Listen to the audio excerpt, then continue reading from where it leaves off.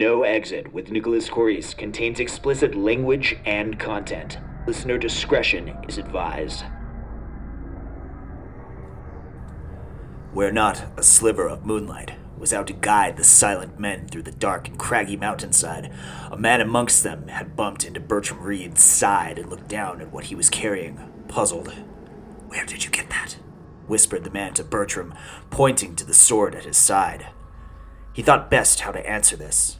"I've kept it hidden," was all he whispered back, and that was the most simple way he could put it. He didn't have the time or the wherewithal right now to explain that this was his great-grandfather's sword. This sword that had slain barbaric hordes when they had come to pillage the countryside over 3 generations ago.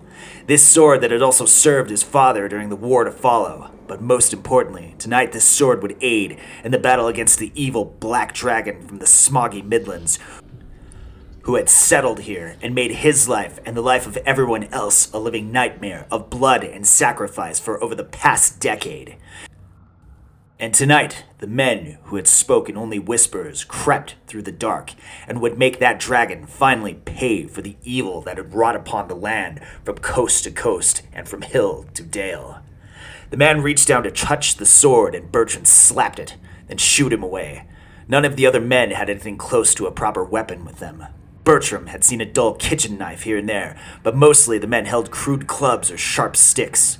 The dragon had forced the people across the land to destroy any weaponry or any weaponry that might be used against it, and had even gone so far as to force others to murder anyone they had even suspected of possessing any real weaponry. A shush came from the old man who led the group up front. This had meant they were near. Bertram could feel the nervousness and fear that held itself in the men's breath. The old man pointed down into the crater below, and inside was a poison pit of skulls and bones. Mostly human, but there were also animals and various beasts scattered about as well. This is where the dragon itself lay, and the men were hoping to get the jump on it, to do their best to surprise it. They scuffled their feet and gathered around the edge of the crater to see what they could make out in the dark, and as their eyes adjusted, something felt amiss. Though it was dark, they could see nothing sitting on top of that pile of bones. The men were confused, but then the flapping of the wings overhead had put an end to their questions, and the dragon circled overhead. The great monster belched out an amethyst fire from its craw into the air and then landed on a large rock before them. It scratched at its horns with a claw from its wing and then grinned. Somehow it knew they were coming. The men eyed each other suspiciously. Someone had perhaps told the dragon what was going to happen tonight. It chuckled between its yellowing teeth. "How did I find out, you ask yourselves?" it said. "It's not a matter of how. I simply know, and I could have stopped it at any time, but I didn't. I allowed it to go on as far as it did. I've taken your people and your safety and your sense of security, but there was one thing I wanted to take away most of all." A man brandishing an old kitchen table leg shouted, "And what was that?" "Your hope," was all the dragon said, grinning. A grim mood fell over the men, and the dragon continued. "But fear not, my friends. We are already here. Before I slaughter you and pick the meat from your bones and the bones of your families, I'll let you have just this. If you are preparing for a fight, then I shall give you the grace of one." A scream cut the air from the crowd of men as one of them rushed the dragon with 2 sharpened halves of a broom. The dragon slashed at him with his foremost claw, killing him instantly. This single act had sent the men into a frenzy, and now with nothing left to lose, they knew that this was their one and only chance. The screams filled the air as they sacrificed their lives to fight off the accursed monster. The men surrounded it on all sides and took their best shot with their crude weaponry. Though the dragon itself shrugged off most of the blows, the sheer numbers of the attacks altogether harmed it little by little. At a certain point, when the dragon began to tire of the relentless beatings, it tried to take into the air to get flight. But when it realized this was impossible due to the sheer amount of blows it was taking, it resorted to the one and only trick it had in its arsenal. At once, it heaved a great massive stench of foggy, poisonous, amethyst-colored breath to the men, and the flesh fell from their bones when they came in contact with it. The men scattered as best they could. With all the fighting concentrated the way it was, Bertram hadn't even had the chance to get close enough to get a hit in, and now the men were retreating. Bertram knew he had to do something, and quickly. He steadily approached the dragon from the side, crouching low and staying out of its vision. The dragon would watch the amethyst vapor belch from its mouth, and then would stop to catch its breath. And in between breaths, it would move back with its hind legs and claw at the men with its front claws. He steadied his feet and moved closer, and when he decided to let luck take his path forward, he felt the opportune moment, and then, with both hands on the handle, the blade traversed itself straight through the dragon's neck. Its head careened around limply. Bright amethyst ooze issued from the cut on its neckline and bubbled up in an acidic foam. It tried again and again to breathe its toxic breath once more, but it found itself dry heaving at every attempt. The men began to move in again, some now with plain, ordinary rocks in both hands, and beat by beat, hit by hit, until the dragon fell to the ground itself and succumbed to the men's pummeling. Bertram himself had secured a space of safety while the thing thrashed about. Then once he saw another opportunity, he rushed in with his blade and stabbed the creature in the skull, sticking the blade from its forehead and eyes as the dragon's life faded from existence. He didn't stop until other men had grabbed his arms and pulled him away. "It's done," said one of the men as he held Bertram. "Stop this madness!" Bertram caught his breath and wiped the saliva dripping from his mouth. It is done," he said, huffing. A wicked smile grew on his face as he watched the dark blood drip from the still monster. The spark of whatever damnable life the dragon had left in its slitted eyes, and Bertram could feel the monster's defeat in his very chest. He raised the blade above him, high into the night air, and shouted, "It is done!" The shouting of the men's cheers echoed in the dark, could be heard from mountainside to mountainside.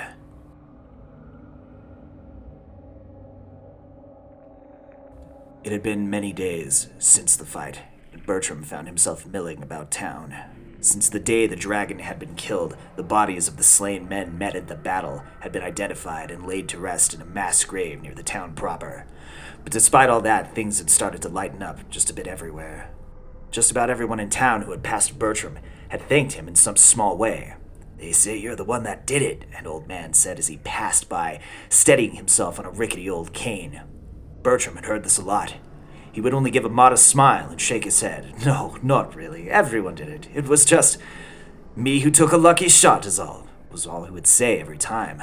The old man propped himself up and took Bertram's hand, gave it a gentle shake, and said, "Well, as fitting as it is, thanks for taking it." Bertram could only shake his head and smile every time. He also openly carried his sword with him everywhere he went, and people would ask to see it. "By the gods, it must be enchanted," they would gush. No, he would say modestly. "It's just a blade, it is. Nothing special. Was my father's and me father's father's. If anything's special about it, that's it." And it went that way every time. In the evenings, he would make his way to the last standing tavern in town, and every time he walked in through the door, he was greeted with a cheer. "There he is, and that's our boy right there," the men would shout, with the occasional quip of, "I'll bet this man never pays for a drink anymore," which was true, but Bertram didn't exactly want to flaunt that, especially after they had built him his own chair in the corner of the room, which they called the throne, which Bertram put quite the fuss about when it was first presented to him. "Oh no," he said, "surely you can't be serious. This is all simply too much, really now."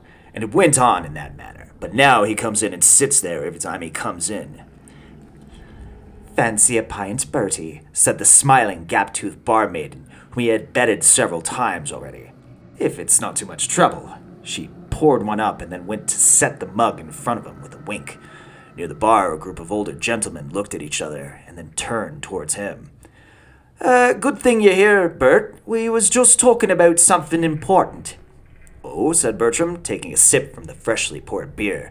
She had given him the tavern's private stock again, the fine stuff kept for the noblemen and women.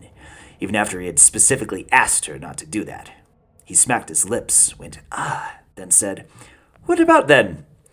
"Well, it's like this, Bert. We hasn't had us a proper mayor in the town since the old fuck-faced lizard done gobbled him about the 10th century ago, and we's all been thinking about how's we's gonna need a new one again." I see, Bertram said, crossing his legs and leaning back. "Yep, and we've been thinking real hard and—" "Bullshit," said a man from somewhere in the tavern. A quiet hush fell over the whole room. Bertram let it hang in the air, and then said, "Excuse me?" "I said bullshit," said the voice again, and the crowd looked towards a bearded man with a large wound running through his face, sitting by himself. The wound was held together with catgut, and looked as if it held his entire face together as he spoke. "Fuck this man," he continued, taking a long drink of beer and then spitting on the floor. "I was there. Why don't I get a fucking parade every day? Or anyone else who was there? Or for the fathers and the sons and the husbands rotting in that pit at the edge of town? Why don't we put a crown on one of those chopped up bodies and make him king for a fucking day?" The mood became more tense, and the bitter man continued. "I see you fawning over this stupid git all day and all night. Pathetic! I was there too, and I get my respect, but I don't get a fucking wake job from the lot of you everywhere I piss around. How many people had to die before he decided to take that old hidden sword of his and rise against that damn horrid thing? How many times did our hero over there sit with that weapon firmly planted up his arse while women and children die in its blood-soaked wake? And to think of how many of us would have died if that monster would have found out he had it." The crowd looked to Bertram for a reaction, but he sat where he was at, anger growing inside him. He gripped the handle of his sword. "Fact is," continued the man, "I don't think he could have done shite without it, if you ask me." Bertrand rose up from his seat, unsheathed the sword, and dropped it onto the floor with a clank, much to the shock of everyone. "If you really feel that way," Bertram said, "give me a chance to prove it." Outside, the men wasted no time tussling with each other in the center of a silent crowd who was unsure of who to cheer for, or even if they should be cheering at all. It began with fists, then hit by hit descended into a grappling match, with both men slipping in and out of each other's holds. It was a good fight for what it was worth, but not until the scarred man went for Bertram's genitals, in which Bertram decided to open the gates for some dirty fighting. And it worked like this. Bertram had allowed the man to get him into a headlock, and when he became overconfident, Bertram reached up at the man's face stitches and grabbed at it, pulling the stitches out with a snap one by one. The man screamed in agony, and Bertram slipped free. He tackled the man to the mud. He pummeled the man in his face for a moment, and when he saw the bleeding man was at the last bit of his energy, he shoved his thumbs into the man's eye sockets, slowly and painfully killing him in the mud and filth. Bertram stood up wearily and wiped the sweat and the blood off of his brow. He then looked down and saw a large chunk of the man's flesh still tangled up in his hand from the catgut. He grabbed at it, then held it up above him, as he had done with his sword in the mountains. "Does anyone else want to try me?" he shouted. The crowd, horrified at what they had just seen, remained silent. Then, slowly, some began to cheer at Bertram, while others walked away in disgust. Months later, when Bertram entered the tavern, a quiet shush blanketed the room. His black armor boots hit the floor step by step, and each man and woman that he had passed bowed their head in regard to him. He went to his chair in the corner of the room, and the barmaid nervously placed his pint on the table. Before he sat down, he made sure to place the collected braid of men's scalps he carried with him at all times on the table in front of him. These were the scalps of his enemies, those who would dare to rise against him in any sort of defiance or him or his word. The woman stepped away with a bow, and when he had fully seated himself in the chair, the chatter in the tavern resumed, but was now subdued. An older man in a black robe came in through the door just behind him, as per his usual instruction. Bertram always came in first, then the man after. His name was Farnfeld, a former village councilman before the times of the dragon. He had now resumed his duty in helping to run the city, more or less. That is, of course, as long as it pleased the Lord Bertram sufficiently. Farnfeld approached, made a skittish bow, and said, "My lord, I have news for you, if you wish to hear it this time." Bertram nodded, fingering the jeweled ring on his finger.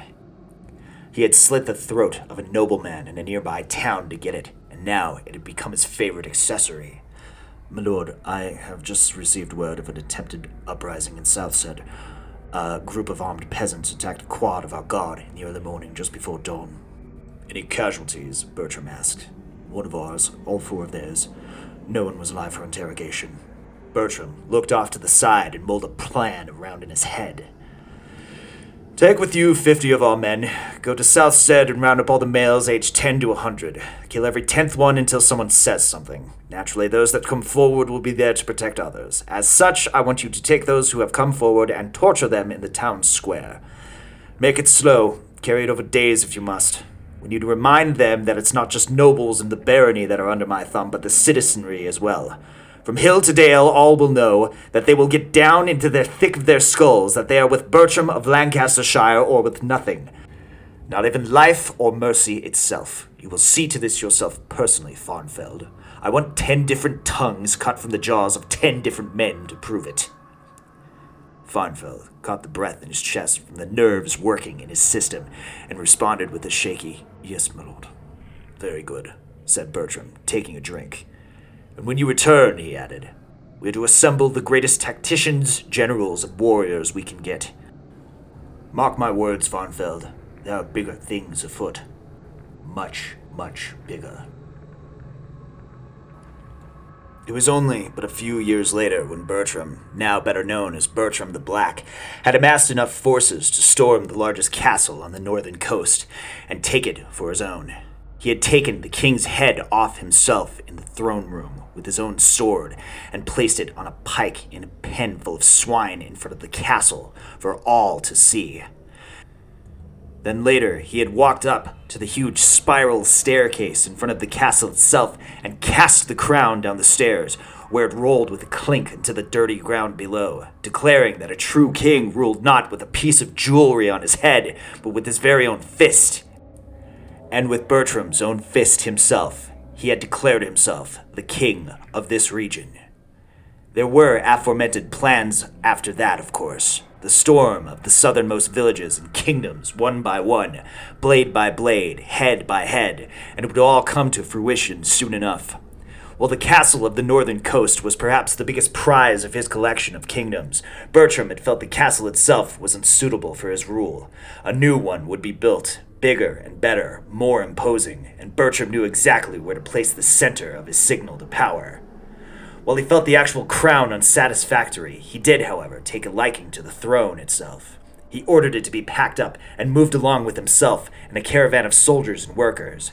He led the charge, and to where they were going he would not say until they had arrived at their destination, in the smoggy mountaintops. Bertram climbed down from his war steed and surveyed the landscape when he came to the edge of the high crater. "Hold!" he shouted, and the word went down the line. Bertram adjusted his belt. His collection of scalps had grown greater by now, and had often given him trouble with his clothing. He sniffed the air around him, then climbed over the rocks to look at the crater below him, and a grin spread across his face. "Put it right there," he said, pointing to the old pile of bones in the center and inferring to the king's throne. The workers cowered at his request and scattered to obey. Soon, a team of peasants worked the throne off the caravan and set up a series of ramps and pulleys to do as he ordered. With Farnfeld having been long dead by Bertram's own hand long ago, Bertram now had a team of scribes and to-do men at his bidding and planning. He pointed out into the crater and spoke. "It's got to be 4,000, 5,000 divots high, tall enough to pierce the sky itself," he said, waving a hand upward. "The outer walls will be made of black rock from the surrounding mountain, and we'll trade masons right here on site to hew it into bricks. Save only the blackest rocks and obsidian for the inner structure. Though my chambers will be on top, my throne will remain right here on top of this bone pile. No wall, no barricade will surround it, and indeed the entire structure itself will be built around it. Find the best architects and engineers in the land. Make it happen." The scribes bowed and nodded. Bertram sneered at them.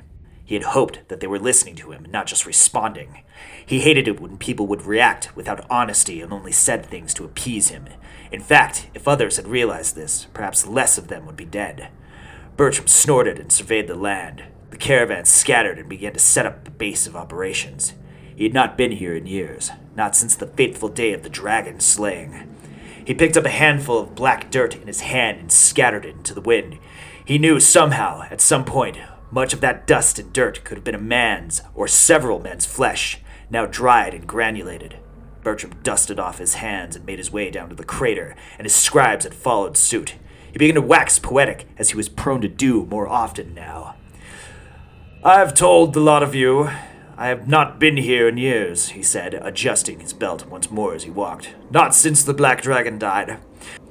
I've made a pass by the area from time to time on the way to somewhere else, but I haven't been back to this spot since then." He skidded down a steep, dusty hill and got to his feet, kicking dirt everywhere. Scribes went tumbling around him, paper and quills flying, though a few managed to land on their feet. That's why he always kept multiples around him, he thought to himself, and continued. "It was true. I wasn't the bravest man that day, nor was I the smartest or the fastest. The most fortunate, perhaps. But I remember what had led me up to that day. Perhaps, if I stopped to think about it, my earliest memory was watching my own grandmother get smothered in the haze of the great dragon's breath outside of our home. I remember my grandfather's life ending in the same manner outside of his forge. That is when we had one. And I remember that itself going up in flames as per order of the great beast itself as well. Then my father faltered. Then my new wed wife. And then our children succumbed to the same flame and claw. One by one, under the cruel talon of the dragon, I watched them and others to be led to the same fate." Bertram slapped the dust off his armor as he made his way to the pile of bones. "Now, I've read the tales and heard the legends about how the matrons of the earth created the dragons to defend the land from man.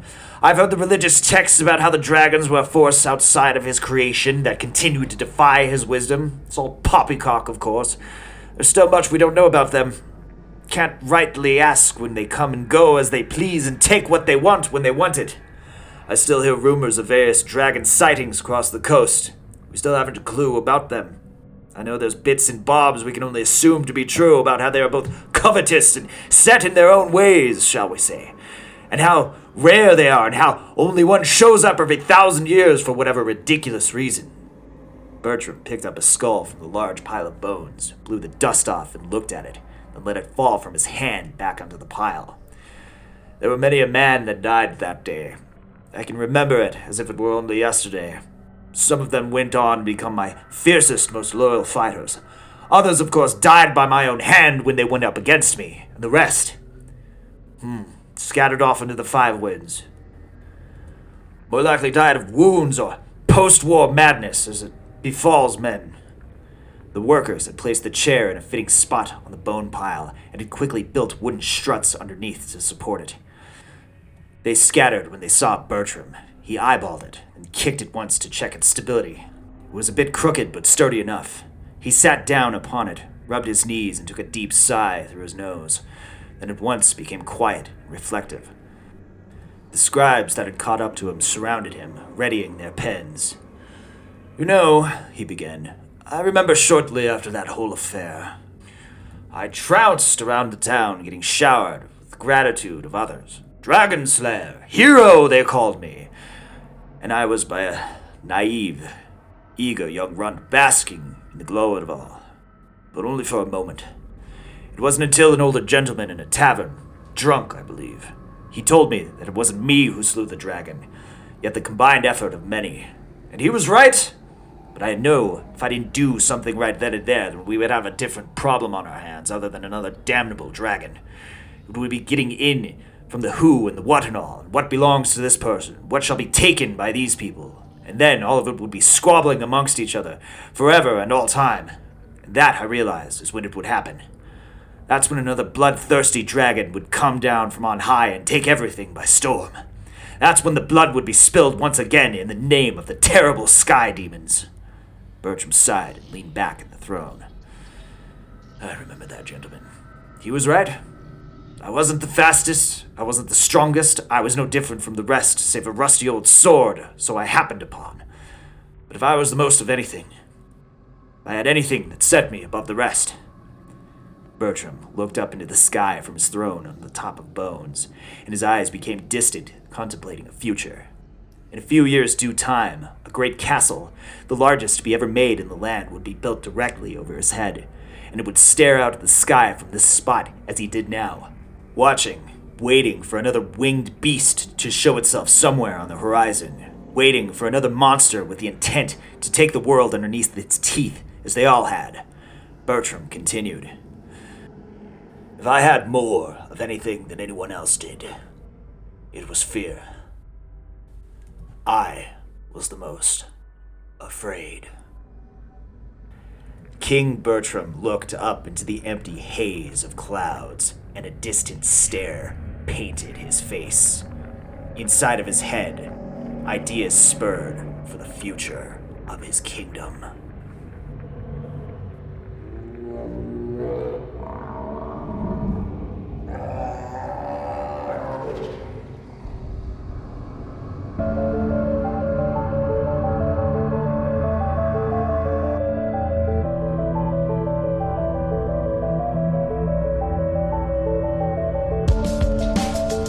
You have been listening to Dragon Slayer's Lament, written and performed by myself, Nicholas Corris. Background ambience provided by tabletopaudio.com. Support them at tabletopaudio.com. End music provided by bensound.com. Follow me on Instagram at NicholasNoExit. You have been listening to No Exit with Nicholas Corris.